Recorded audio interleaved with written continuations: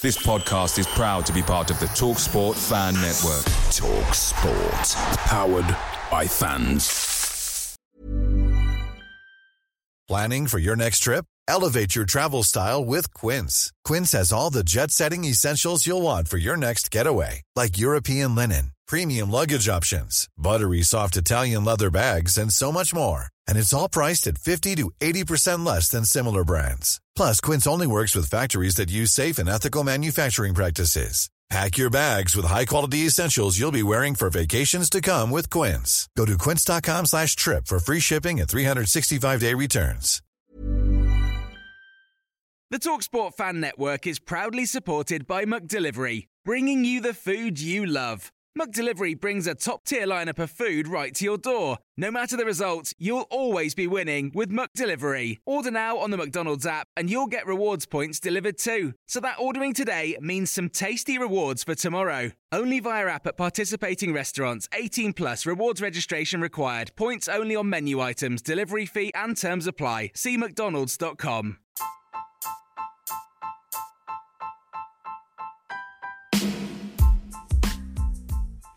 Hello and welcome to Every Step Along the Way. Well, this is your new Stoke City pod, and we're going to be aiming to give you a preview and get you up and ready for the games that matter with Stoke City. We will be with you every step along the way this season. However, yes, we have hit some technical difficulties in recording the first podcast.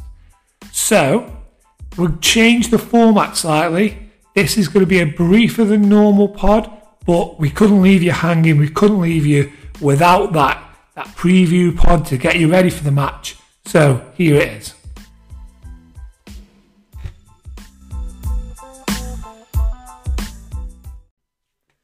So a bit more about technical difficulties. I'm actually running solo on this episode.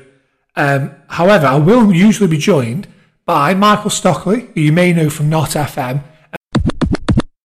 So, I've been a Stoke fan for probably over 25 years now, to be honest. So, I think, like many people who are probably listening, you've seen the highs, seen the lows. And like you very kindly pointed out, I used to be a presenter on Not FM, which was one of my favourite shows previously. So, it was a great radio show and working with Ange. But my general background, my dad got me into Stoke many, many years ago. And one thing he probably won't thank me for sharing is that he was actually a Port Vale fan at one point. So, we'll let him off. But anyway, he saw sense. And I must admit, I've got flashes of my time at the Victoria Ground very, very long time ago now. But I'd actually probably say that the highlight of my kind of youth was watching us beat, I think it was Cardiff, wasn't it, in the Autoglass? No, Bristol City, apologies, at the Autoglass.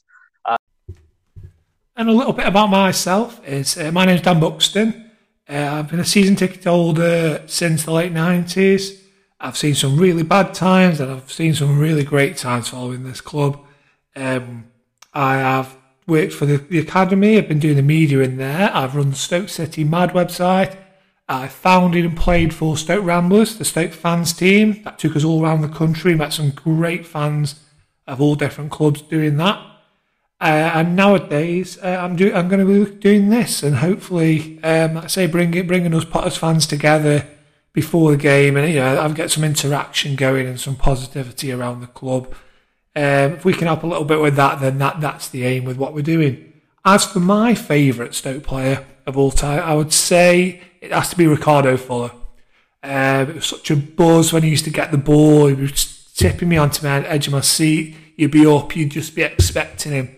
Even if he'd be at the corner flag with 2-3 men around him, and you'd still feel like there was a goal 3 or 4 seconds away.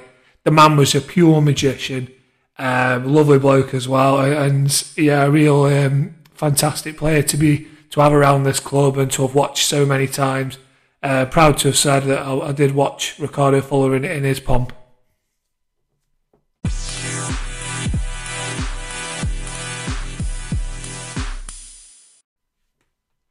So after those introductions, let's get into the Stoke stuff, eh?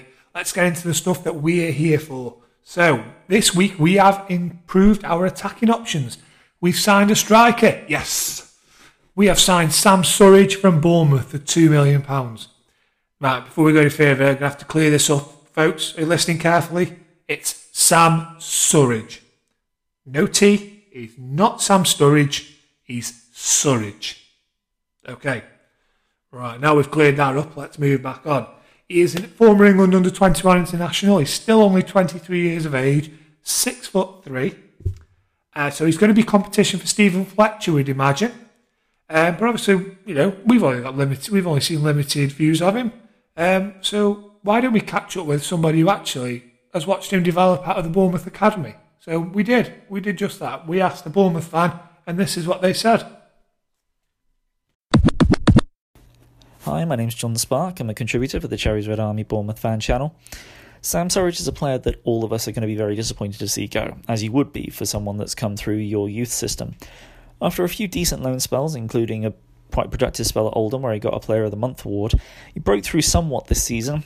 Didn't get too many starts, but did come off the bench quite a lot. All told, he only played just over 10 minutes on average per appearance, really. So the return of about 4 goals sort of shows the opportunities that he was given. I think the frustrating thing for him is that even after a good performance, he'd suddenly find himself out of starting 11 again for seemingly no reason. I have a feeling that Stindl and Woodgate just didn't like the kind of player he was in the terms of that he's not really a Solanke figure. He's much more in the mould of a Callum Wilson, Jermaine Defoe type. He's just hanging on that last man constantly, and all he wants is the ball to be put in behind and allow him to run onto it and take a shot, or if you've got it in possession in the opposition third, get it wide and cross it in behind the defence. You can see that in the game we scored, we won 3-1 against Norwich last season.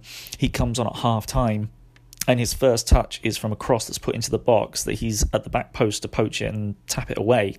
In total in that game, I think he touched the ball 4 times in an entire half, and that's because he's waiting for that ball in behind, for that cross, and it just never came, and it just wasn't the style that Bournemouth were implementing at the time, with Brooks cutting off the left and Danjuma cutting in off, Brooks cutting off the right and Danjuma cutting in off the left.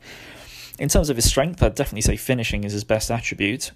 He is big and strong enough to act as more of a target man, but if you don't actually have people running off him, then it's not really going to do much help, because he's not going to win as many headers as the big defenders that he's going up against.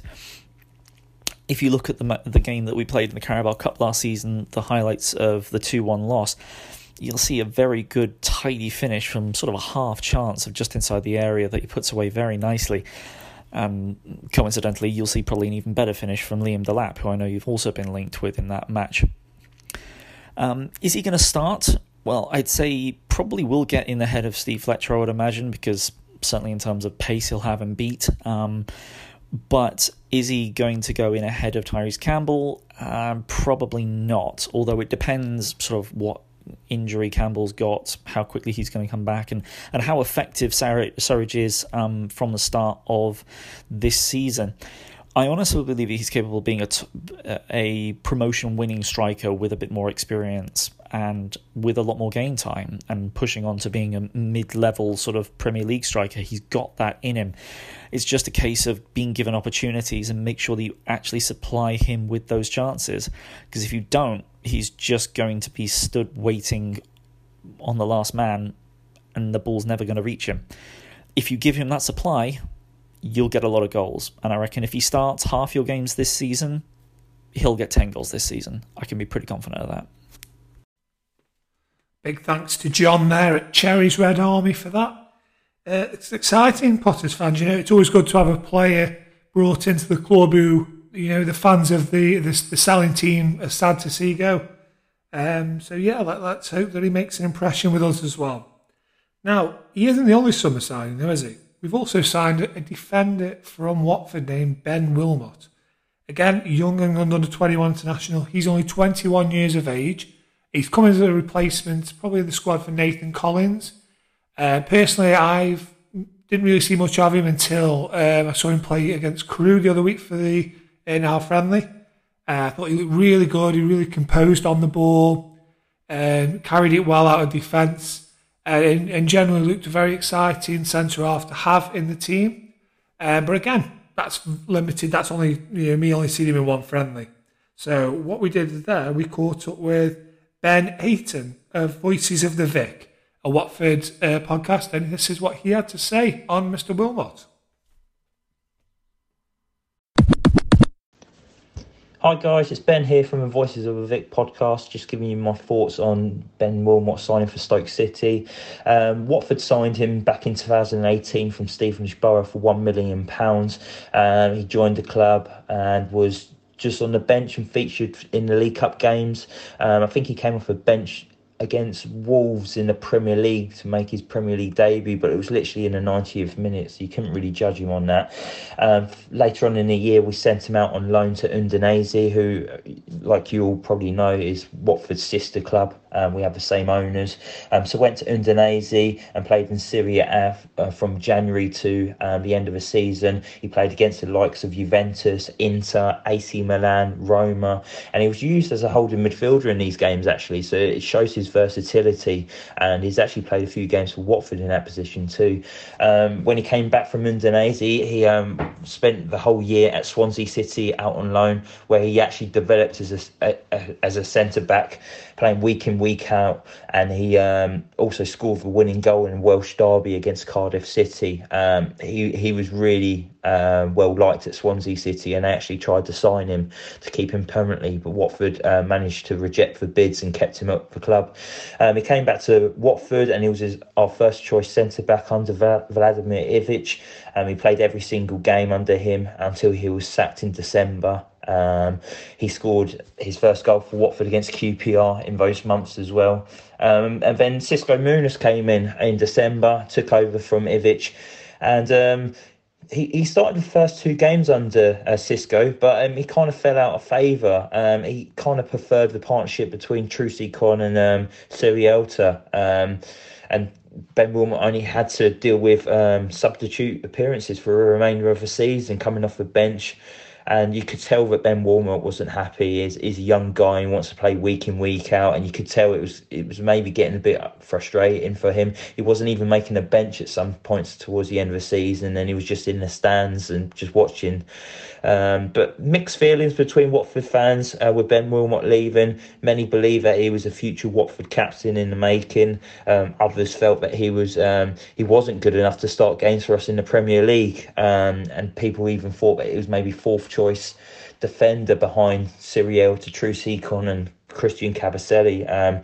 So personally, I don't blame Ben Wilmot for wanting to leave the club. I think it's a really good signing for Stoke City. He's young, he's willing to learn, he wants to play week in, week out, and Stoke is going to be that club that's going to give him that. He's a ball-playing defender that likes to step out from the back. He drives at players, he's very comfortable on the ball, he can pick a pass, he's got leadership qualities, and he's an area threat from set pieces as well. And to be fair, he's a real steal at £2 million, and I think you guys have got a really good signing here, and I could see him being a future Stoke City captain. With me and my co-host Mike, we've all tipped him to play for England one day. That's how highly rated some Watford fans rated him, and that's my opinion as well. He is very good and he can play at the top level. It's just unfortunate that he fell out of favour at Watford, but wish him all the best at Stoke City. Cheers for that, Ben. Another great update and another promising sign from the new Stoke signing. We've also brought in Mario Vrancic from Norwich, who obviously after getting promotion, he's got the experience of getting out of this league. Let's hope we can use his obvious ability over the next 9 months. And we've signed Jack Bonham, a goalkeeper from Gillingham, to provide a bit of backup and a bit of cover in that position as well. Transfer-wise, though, it isn't really the in that have been the talking point as much this summer, it's the outs. Now, Nathan Collins has left the club, as we mentioned earlier on. He's gone to Burnley. The fee's undisclosed. I wouldn't hazard a guess. I think it's been reported around 12 million, but we don't know what the exact figure is. But we've also got rid of Kevin Wimmer. He's gone Rapid Vienna on a free. Liam Lindsay has gone to Preston, again undisclosed. Ryan Woods has gone to Birmingham on a free transfer. Jordan Cousins has gone to Wigan on a free transfer. Badu Ndiaye has gone to Aris Salonika in Greece for an undisclosed fee. Bruno Martins Indy has gone to AZ Alkmaar for an undisclosed fee. John Obi Mikel was released. He's gone to do some work over in Qatar, I believe. With Lasse Sorensen has joined Lincoln for an undisclosed fee. Sam Vokes has joined Wickham for an undisclosed fee. And then we've sent out the following players on season-long loan deals. Benny Kofobi to Millwall, Peter Etebo to Watford, Moritz Bauer to FC Ufa, Connor Taylor to Bristol Rovers, and Blondie and Unkyo to Crawley. Now, obviously, that's a lot of faces out the door, but yeah, I think the club has been trying to do that for the last 2 or 3 years. The fact a lot of these players were in the last year of the contract, I think, has made those sales easier to do. And obviously, other teams maybe to take over that contract for that first 12 months or us to pay a bit of wages. Obviously, we'll never know the ins and outs of them deals. But yeah, it's just good to get to put a full stop at a lot of those Stoke careers of them players that have left. Players that we've had to keep finding loan clubs for every summer. We'll be able to concentrate now on, there's a couple more that may leave, but we can concentrate on getting a couple more faces through the door as well. And let Michael O'Neill get on with the job with players that actually want to play for this club.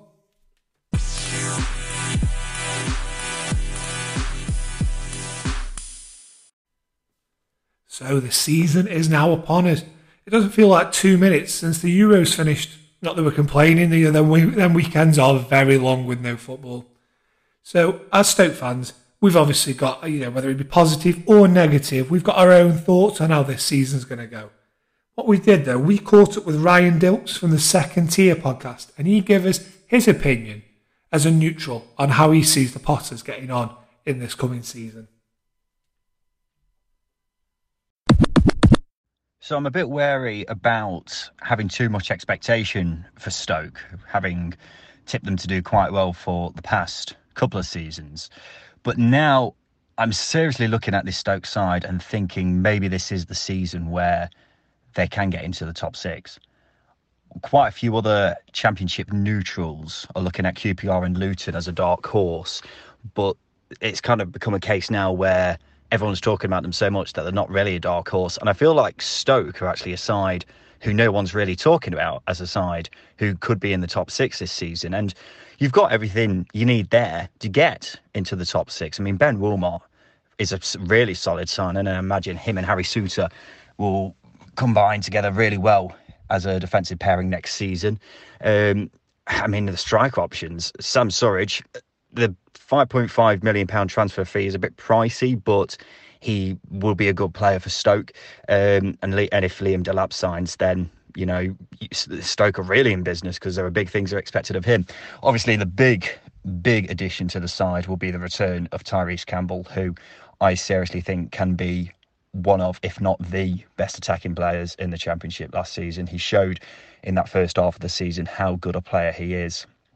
And if he comes back and is as good, maybe even better than that period, then my God, Stoke are going to be full of attacking options for next season. But if you go through the players one by one, then yeah, it's a really, really solid side. So yeah, I'm expecting Stoke to challenge for the top 6 at the very least this season. Thanks for that, Ryan. So, as the Potters, we've got Reading first up at home. So here's a few statistics around that fixture. Last season, we drew 0-0 at home with Reading, which in fact has been the result of the Bet365 in each of the last 3 seasons that we played them since we were relegated back to the Championship. However, we did pick up a 3-0 win away from home in front of the Sky cameras. So from the home, we played them at home in February this year, and there's only 6 starters from that match likely to play a part on Saturday. Angus Gunn, Nathan Collins, John Obi Mikel, Jack Clark have all left the club, and James McLean doesn't look like he's going to be involved. Sam Vokes and Jordan Cousins also come on as sub, and they've left the club as well. So it's going to be even though that game was only a few months ago, it's going to be a very different Stoke side out there than it was in that game. If James Chester plays any part on Saturday, it'll be his 50th appearance for the Potters. And talking of 50, there have been 50 league meetings between these two sides, and you literally cannot separate them hardly. It's 17 Stoke wins, 16 Reading wins, and 17 draws. Like I said, the last 3 meetings Stoke have all ended 0-0 as well, so let's hope for a few more goals than that on Saturday. However, the good thing is we are unbeaten in 9 games versus Reading, dating back to 2005-2006 season. And I think we're going to need that good record because we actually have the worst opening day record in the country with no wins in our last 11 games. The last time we did manage a win was a 2-0 win over Burnley in 2009. Since then, we've drawn 4 and lost 7 games.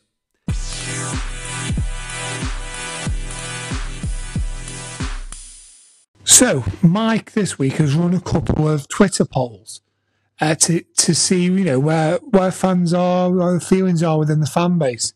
And here's what he's found out. There's actually some poll results. So I did put some poll results up, and obviously we'll be putting up regular posts throughout the week, guys. So make sure you do check out the podcast as well. So every step along on Twitter, you'll be able to actually have a look at the podcast on the polls on there, and please do get involved. Leave us a comment as well. But in terms of the actual results that we've got, so I did an early final position. Now this is massively way early, but I wanted just to see where people think.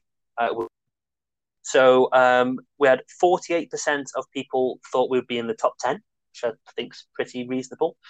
32% of people thought we'd be in the playoffs. Interesting. 13% of 13% of people thought we'd be in the bottom half, and 7% think we'll be in the top 2. Again, another one of the polls I put out there was around the top goal scorer, and Fletcher got was lowest with 19%. So 19% of fans think he'll be the top scorer. Campbell's slightly above at 22%. Nick Powell, understandably, got he's always good for a goal, 25%.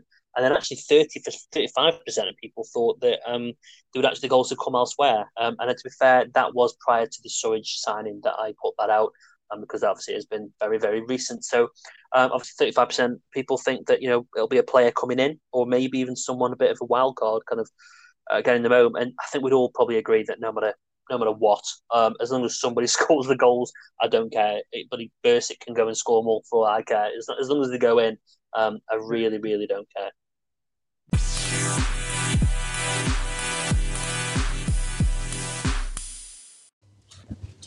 So around this time, usually, we now try and get an in-depth discussion into the game and preview it. Unfortunately, the technical difficulties have put paid to that this week. However, we do still have some insight on how people are feeling. So we've got a bit from Mike, we've got a bit from a Stoke fan named Ian from Stone. But to start us off, we've got Simeon Pickup from the Tilehurst End podcast. He's a Reading fan, and he'll kick us off now, telling us how he feels the game will go on Saturday. This season's a really tough one to predict for Reading. We've lost some key players in Michael Elise and Omar Richards, and really we needed to replace them if we're to be confident of getting a top 6 spot. That being said, we do still have some really good players in the squad. Ajaria, Swift and Joao in particular. Josh Laurent as well, if we can keep hold of him, given there's reported interest from Nottingham Forest. So on the face of it, it's a good squad, but there's still a lot of work to do, certainly in building up the size of the squad as well. Reading have a decent core, but beyond that, if there are injuries, we really look dreadfully thin. There's a good academy with players ready to step up in the coming years, but they're not quite ready at the minute. So a lot of Reading's success this season is going to count on whether or not we're able to get in probably about 4 to 6 players ideally, just to tide us over and give us that little bit more strength and depth the rest of the season. If we can get that, I think there'll be a good chance of a top half finish, if not an outside chance of the top 6. But I do think playoffs are probably going to be a little bit beyond our reach, and that was shown even with our drop off last season. Regardless of recruitment, we're still going to need improvement from players in terms of consistency, and the manager in terms of learning his lessons from last season, in terms of tactical variety and rotation as well. So there's lots of different factors to take into consideration. As for Stoke, it seems like a club that is much better run than it had been in the last few years, certainly. I don't think you'll quite have enough to get into the top 6, but that said, you're still on the right track, and ultimately it's about not over gambling with your future and just gradually and sustainably building up in the hope of getting to the top 6 eventually. Tyrese Campbell, if you can get him back to the form that he had been at before he was injured, he'll be absolutely massive for you, and if you can get him firing, then there's certainly a good chance of the top 6. That being said, I think he'll probably finish in a very respectable, very solid mid-table finish. Hi folks, it's Ian from Stone here. Followed Stoke probably now all my life really, so 30 odd years. First started going with my dad, he's the one who got me into it. Thank you very much, Dad, for that. Quick one on the transfer business. I think it's been pretty good, to be honest with you, on the whole. We've had decent incomings, I think not spent a huge amount of money, but it's also quite nice to see that there is a little bit of money there in the pot to spend, which I guess comes from the fact that we've managed to shift a bit of the deadwood. That's probably been the story of the transfer window for me. Incomings look good though. Ben Wilmot obviously looks to be a capable replacement for the departing Collins.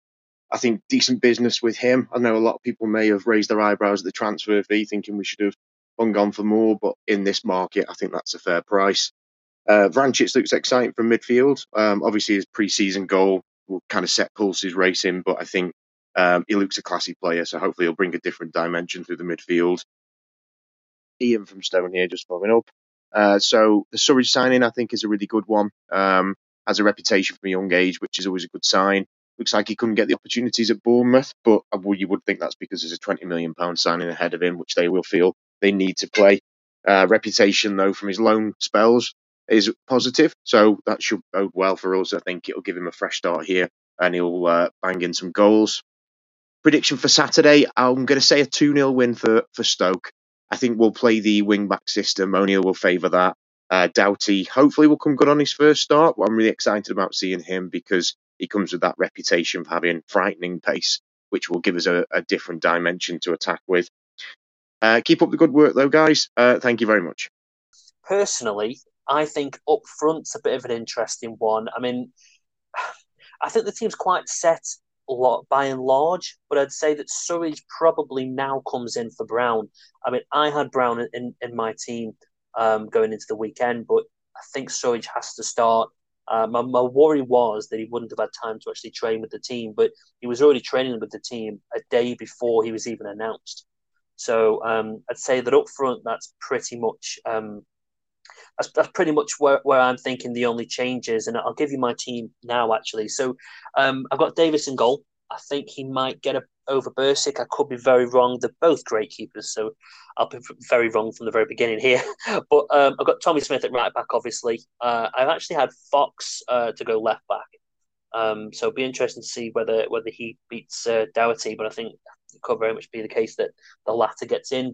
And then obviously Bath and Wilmot. So I was going more of effectively a 4-4-2, but with Allen sitting in the hole. So Davis, Smith, Bath, Wilmot, and Fox, with Allen defensive midfielder, and then Vranic, Glucas, and Powell, with Fletcher, and now I'll put Surridge up front instead of Brown. Again, Suter, I could see Suter easily coming back. It's a nice problem to have. It wouldn't surprise me if I'm completely wrong and he goes with 3 at the back, and I could see Bath, Wilmot, and Suter all starting. But I'm going to put my neck on the block and go. He's going to go with 4. See, the one thing I think most people haven't thought about here as well. See, my opinion in terms of how I think we're going to win, and obviously it's going to be tactical. But the one thing that maybe people haven't thought about is actually off the pitch. So I actually had a look on the website earlier on, and it looks like we're actually going to have quite a few thousand empty seats on Saturday. So I still think, though, we'll end up with maybe 15,000, 16,000 Stoke fans potentially. But one thing that people haven't mentioned is the actual home advantage. Let's think about it. With a home team, we've had 18 months off without any fans at all. We should have a very noisy stadium. It should be an amazing atmosphere for them players. They haven't had fans in the stadium for a long, long time. I would not want to be an away team going to the Bet365 on Saturday. Absolutely not. And probably my call out to the fans more than anything is, if you can't get up for this match, if you can't create a good atmosphere, then we never will, because you've got to release all that, all that anticipation, all to get back into the stadium. That for me is going to be absolutely massive advantage. Probably the biggest advantage that any home team has ever had going into a season on the first match, because that's never happened before, as far as I'm aware. And there we have it, your very first episode of Every Step Along the Way. Now, the format isn't exactly how it was planned, and in the future it's not going to be the same. What we are going to do, though, is keep up with all the clips that you've heard there and the mini interviews with people from clubs linked to either transfers or matches. And also, we want to hear from you. We want to hear voice notes from you guys so we can include you in the show. In fact, that's what we're here for. We're here to bring the Stoke fan base together as much as we can. So if you do, we're on social media all across. Get in touch with us. Send us your voice notes, send us your questions, send us your polls, whatever, and we'll do them and we'll talk about them on here as best we can. Okay? Up the Potters. Away days are great, but there's nothing quite like playing at home. The same goes for McDonald's. Maximise your home ground advantage with McDelivery. Order now on the McDonald's app. At participating restaurants, 18 plus, serving times, delivery fee and terms apply. See mcdonalds.com. Planning for your next trip? Elevate your travel style with Quince. Quince has all the jet-setting essentials you'll want for your next getaway, like European linen, premium luggage options, buttery soft Italian leather bags, and so much more. And it's all priced at 50 to 80% less than similar brands. Plus, Quince only works with factories that use safe and ethical manufacturing practices. Pack your bags with high-quality essentials you'll be wearing for vacations to come with Quince. Go to quince.com/trip for free shipping and 365-day returns. This podcast is proud to be part of the TalkSport Fan Network. TalkSport. Powered by fans.